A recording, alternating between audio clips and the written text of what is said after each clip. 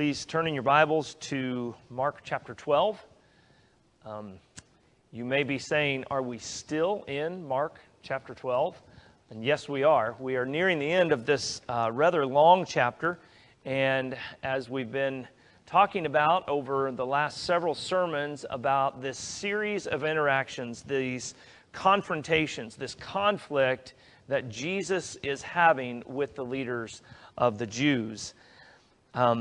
This passage that we have before us in verses 35 to 40 is the final encounter in that series of controversies.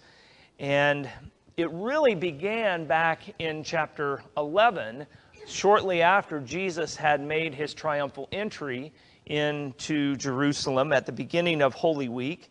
It continued with Jesus exercising and demonstrating his authority over the religious worship in the temple as he cleansed the temple, drove out the money changers there. And from there, the religious leaders, the Jewish leaders, began to question Jesus. And really what was happening is their authority was threatened by that activity of Christ and by his teaching, of course, as well. He upset the misuse of the temple and he threatened their power base, and they wanted to try to trap Jesus in his words. First, they questioned the source of that authority when they posed the first question. Jesus then responded with the parable of the tenants, which was an indictment against these leaders. And they were to care for and guard the proper use of the temple and the right worship of God. But instead, they were building their own empire. And then we have more questions posed to Jesus, most of which were antagonistic and meant to trap him in his words. They concerned the paying of taxes, the resurrection, when the Sadducees came to him. And then previously, and just the last week, we saw a scribe who seemed to be, at least on the surface, genuine in his question, asking Jesus, what is the greatest commandment? And our text brings us to the final encounter between Jesus and these leaders, and it's the scribes that are again in the crosshairs of Christ's teaching. There's a question asked, but this time it doesn't come from the Jewish leaders, it comes from Jesus himself. And he asks a question of the scribes that we need to pay attention to tonight. And then following that question, Jesus gives a solemn warning concerning the scribes. I give you all that as a background and just to try to refresh your memory of where we are in the text. We're in this Act 2 of Mark, between Christ's teaching and his crucifixion, in this interim period during Holy Week. And most scholars think that these interactions that we've just summarized happened on Tuesday of Holy Week. So let us read our text, but before we do, let us pray and ask God's blessing upon his word. Lord God, we bow before you, needing you, recognizing that your word is divinely inspired. Lord, that it is quick and powerful and sharper than any two-edged sword, and there is power working in it by your Holy Spirit, not magically, but truly and really. And Lord, we desire that your work would happen within our hearts. Lord, may the words of my mouth and the meditation of all of our hearts, Lord, be acceptable in thy sight. O Lord, our rock and our Redeemer. Amen. Mark chapter 12, beginning with verse 35. And as Jesus taught in the temple, he said, how can the scribes say that Christ is the son of David? David himself, in the Holy Spirit, declared, the Lord said to my Lord, sit at my right hand until I put your enemies under your feet. David himself calls him Lord. So how is he his son? And the great throng heard him gladly.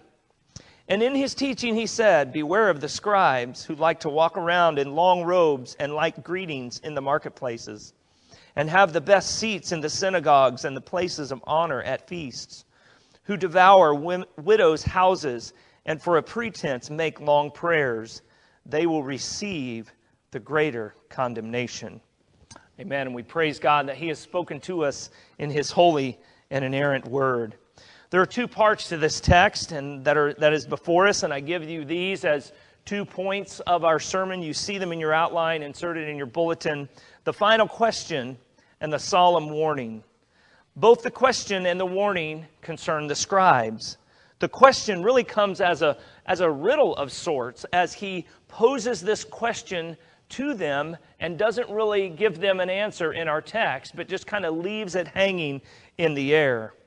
The warning is given to his followers and those that are surrounding him as he's teaching in the court of the Gentiles, and it exposes the pride, hypocrisy, greed, and corruption of these scribes. The first thing that we must consider about this question that Jesus posed is that it is a genuinely challenging question. It's a difficult question. One thing that we should note is something that I didn't really deal with in depth at the end of our text from last week, which says at the end of verse 34, and after that, no one dared to ask him any more questions. Mark gives us that as an insert to say that his questioners were done. Jesus had stumped them many times. He had put them to silence because of the wisdom and the way of his answers and the way that he went to the heart of the matter. And we spoke in previous sermons how Jesus had answered these questions. Now Jesus has a question for them. It's his turn to question them. And he gives them a doozy. He says, how can the scribes say that Jesus is the son of David? Well, that is true. Jesus is the son, the descendant of David. We see that both in Matthew and in Luke in the early chapters of both of those Gospels where Christ's genealogy is recorded for us. We see that his genealogy, that he is a natural-born descendant of King David. But Jesus is just setting them up. He goes on quoting King David from Psalm 110, where he says, the Lord said to my Lord, sit at my right hand until I put your enemies under your feet. If David calls him Lord, how is he also his son? Is the Messiah, is the Christ, the son of David, or is he the Lord of David? This question had likely never been posed to these men. The fact that Christ, which is the Greek word for the Messiah, would come from the Davidic line was well established. That was well established in many Old Testament scriptures. We can see that in places like Isaiah 9, which is a familiar passage that we read at Christmas time. Jeremiah 30, Psalm 89, a number of others establish the fact that Christ, the Messiah, would be of the line and lineage of David. The Apostle John, in his gospel, testifies to the universality, the commonality of that belief as he cites the people of the day, and he says in chapter 7, has not the scripture said that the Christ comes from the offspring of David and comes from Bethlehem, the village where David was? The people knew this. The people expected this. And then Jesus quotes Psalm 110, which, by the way, is the most quoted psalm in the New Testament. This psalm is a royal psalm. It is addressed to either David or one of his kingly descendants at their enthronement. It is wishing the new king success in his rule and reign, in giving him victory over the surrounding nations, the conquest of his enemies, and the certainty of those things as this king submits himself under the rule of Yahweh. Mark is careful to point out that David is speaking under the inspiration of Scripture. And I think there's something that we need to pause and reflect on briefly here, that David was speaking in the Spirit when he wrote this psalm. We believe that all Scripture is inspired by God, and that holy men of God spoke as they were carried along by the Spirit, where we read in the New Testament. We believe that God spoke and that the personality of the authors comes through in all of the divinely inspired Scriptures. The scribes believed in the authority of Scripture. They believed that they were God's Word. They saw Psalm 110 as speaking about the Messiah. But then Jesus throws them a curveball about this psalm. Is the Messiah David's son, or is the Messiah David's Lord? Which is it? We know that it's not an either-or question, that Jesus is both David's son and David's Lord. And that's why this is such a vital question for us to understand. It's vital because we must know, we must understand who Jesus is. We must know and accept and believe that he is both David's son and David's Lord. Being David's son points to his humanity. Jesus took on flesh and became a man. He did this all so that he might live a perfect and sinless life, perfectly keeping the law of his Father. Jesus was a man, or we should say that he is a man. He was born, endured the miseries of life upon the earth. He felt sadness and pain and grief and suffered immensely on the cross for you and me. Being David's Lord points, of course, to his divinity, to his lordship, to his kingship. He is the Son of God. He is the Lord. He is David's Lord and the Lord of all creation.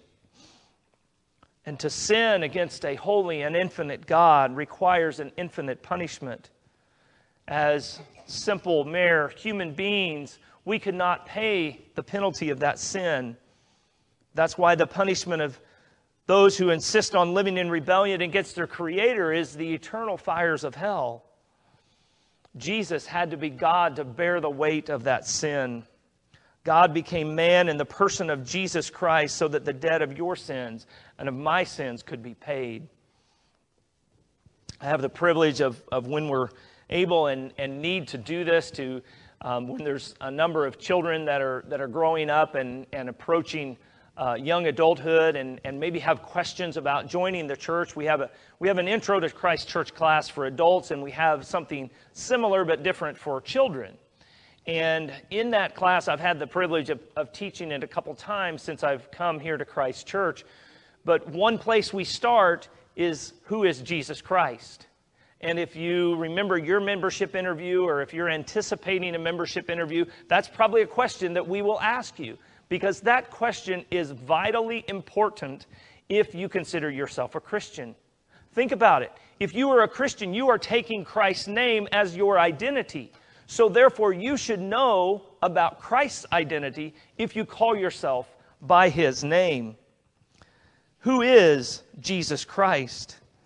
The church has wrestled with this, and especially in the early centuries of Christian history, we see them coming together in councils. One of them produced in the 4th century, the Nicene Creed, which says, "We believe in one God, the Father Almighty, maker of heaven and earth, of all things visible and invisible, and in one Lord Jesus Christ, the only Son of God, begotten from the Father before all ages, God from God, light from light, true God from true God, begotten, not made, of the same essence as the Father.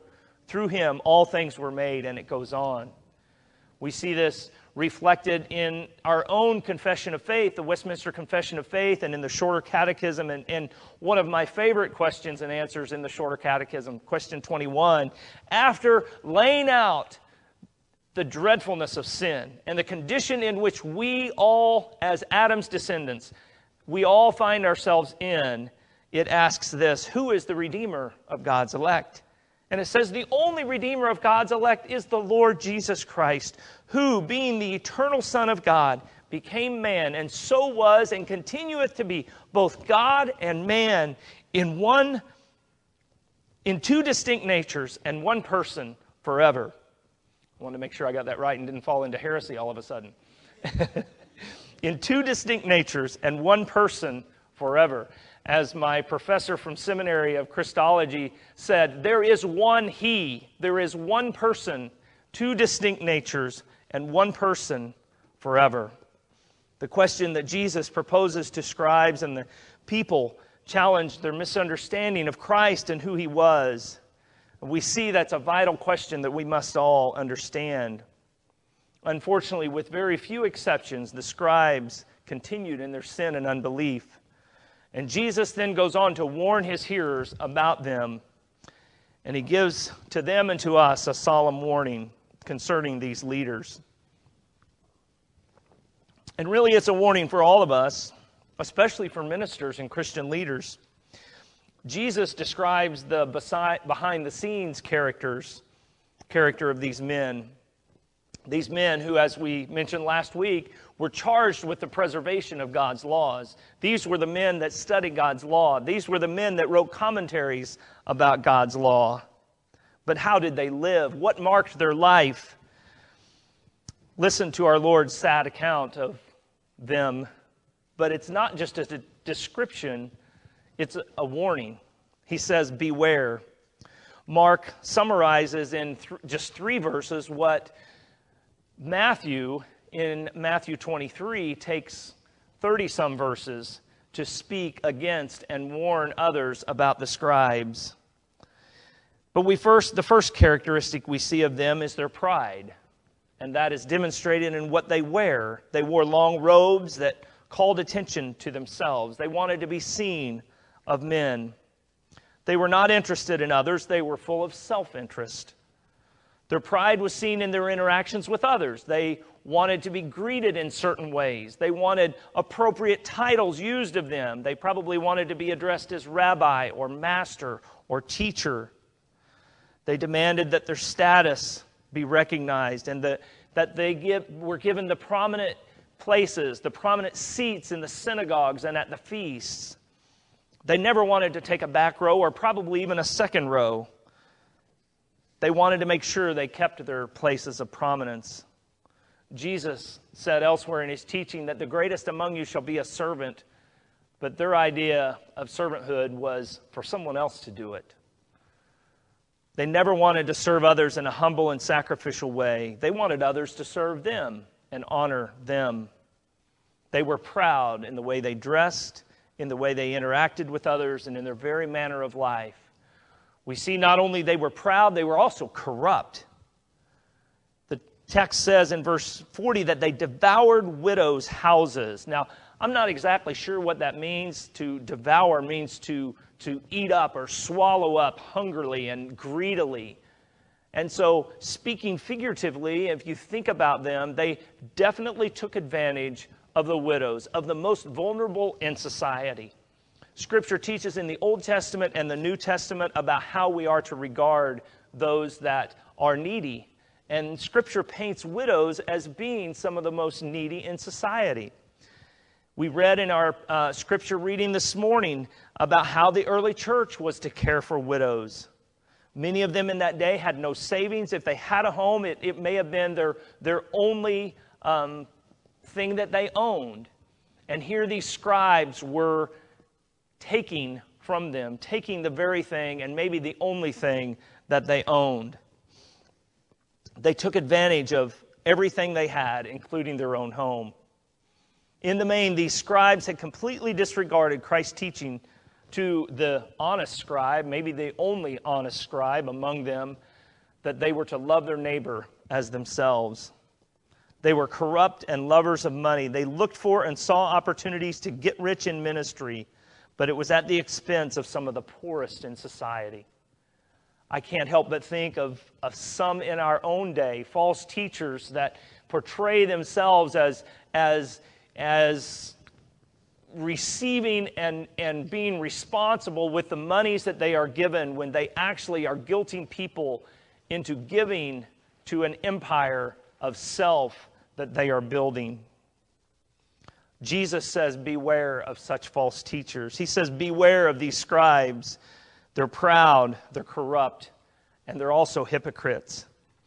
He goes on in verse 40 saying that for a pretense they make long prayers. They wanted for people to think they were holy. They wanted to have these beautiful prayers that made them look good. They had a phony pietism, but it was empty and vain. Jesus had just spoken in the previous text that we examined what it meant to love the Lord your God. We were to love Him with all of our soul, mind, our strength, and our might. All of our heart, He said. The prayers that the scribes prayed were designed to make people think they were that, but they were not. I have to pause here and challenge you that if your prayers, if my prayers are just for show, if we're more concerned with praying prayers in public that sound good than we are with really doing business with God in private, then look out. We are looking too much like these scribes. Remember when the tax collector and the Pharisee were standing side by side, and the Pharisee prayed this beautiful prayer, but basically it was just a prayer to prop himself up. And Jesus asked, and then the tax collector came and said, "Lord, be merciful to me, a sinner." Jesus said, "Which prayer was heard?" Of course, it is the one from the tax collector, the one who recognizes their own desperate need for mercy. That's the kind of prayers that Jesus hears. Jesus said to beware of these scribes. They were proud, they were corrupt and greedy, and they were hypocritical. They were insincere.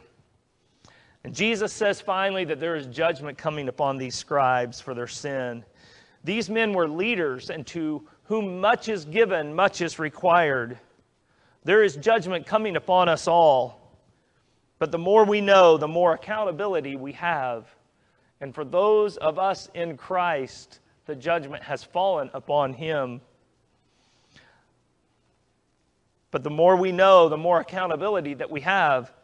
This is why James says in chapter 3, "Not many of you should become teachers, my brothers, for you know that we who teach will be judged with greater strictness."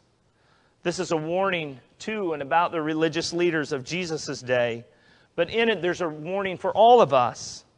And if you have sat under the preaching of God's Word, then you are more responsible to act upon it and to be obedient to Christ's call.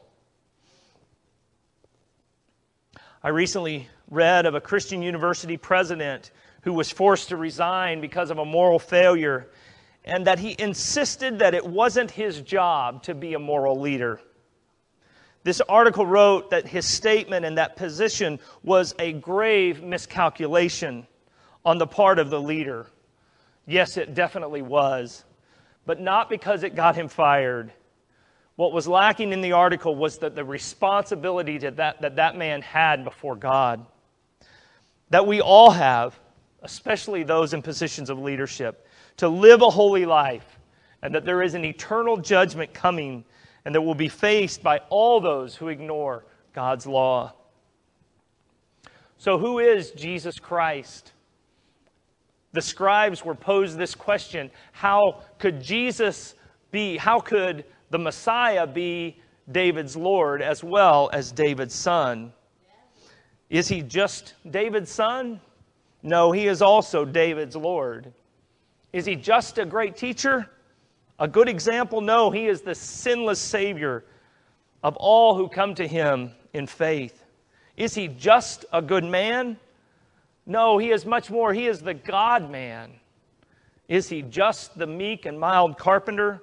Is he some easygoing milquetoast rabbi of Galilee? No, he is the bold, temple-clearing Son of God who is zealous for his Father's house. He is the one that said if you were to follow him, that you must deny yourself, take up your cross, and follow him. He's the King of kings and Lord of lords. And he will not allow the scribes or you or me to build our own little kingdom, because he's building his kingdom. He's the King who's coming in judgment. I mentioned a couple of creeds that help us understand who Jesus is, and a more recent one is called the Ligonier Statement on Christology, published by Ligonier Ministries a few years ago. And as I close, I want to leave you with this helpful and encouraging statement. Listen carefully to these words. It says, "We confess the mystery and wonder of God made flesh, and rejoice in our great salvation through Jesus Christ our Lord.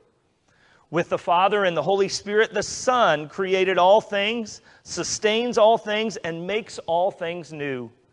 Truly God, he became truly man, two natures in one person. He was born of the Virgin Mary and lived among us. Crucified, dead, and buried, he rose on the third day, ascended to heaven, and will come again in glory and judgment. For us, he kept the law, atoned for sin, and satisfied God's wrath. He took our filthy rags and gave us his righteous robe. He is our prophet, priest, and king, building his church, interceding for us, and reigning over all things. Jesus Christ is Lord, and we praise his holy name forever. Amen." Let me ask you, what about you this evening? Have you bowed your knee to him as Lord? We have tried to see clearly who Jesus is. If he is who he claims to be, then there's only one appropriate response, and that is to follow him. If you do not know him, will you come to him today? Submit to his lordship. Bow your knee to David's Lord and make him the Lord of your life. Amen. Let us pray.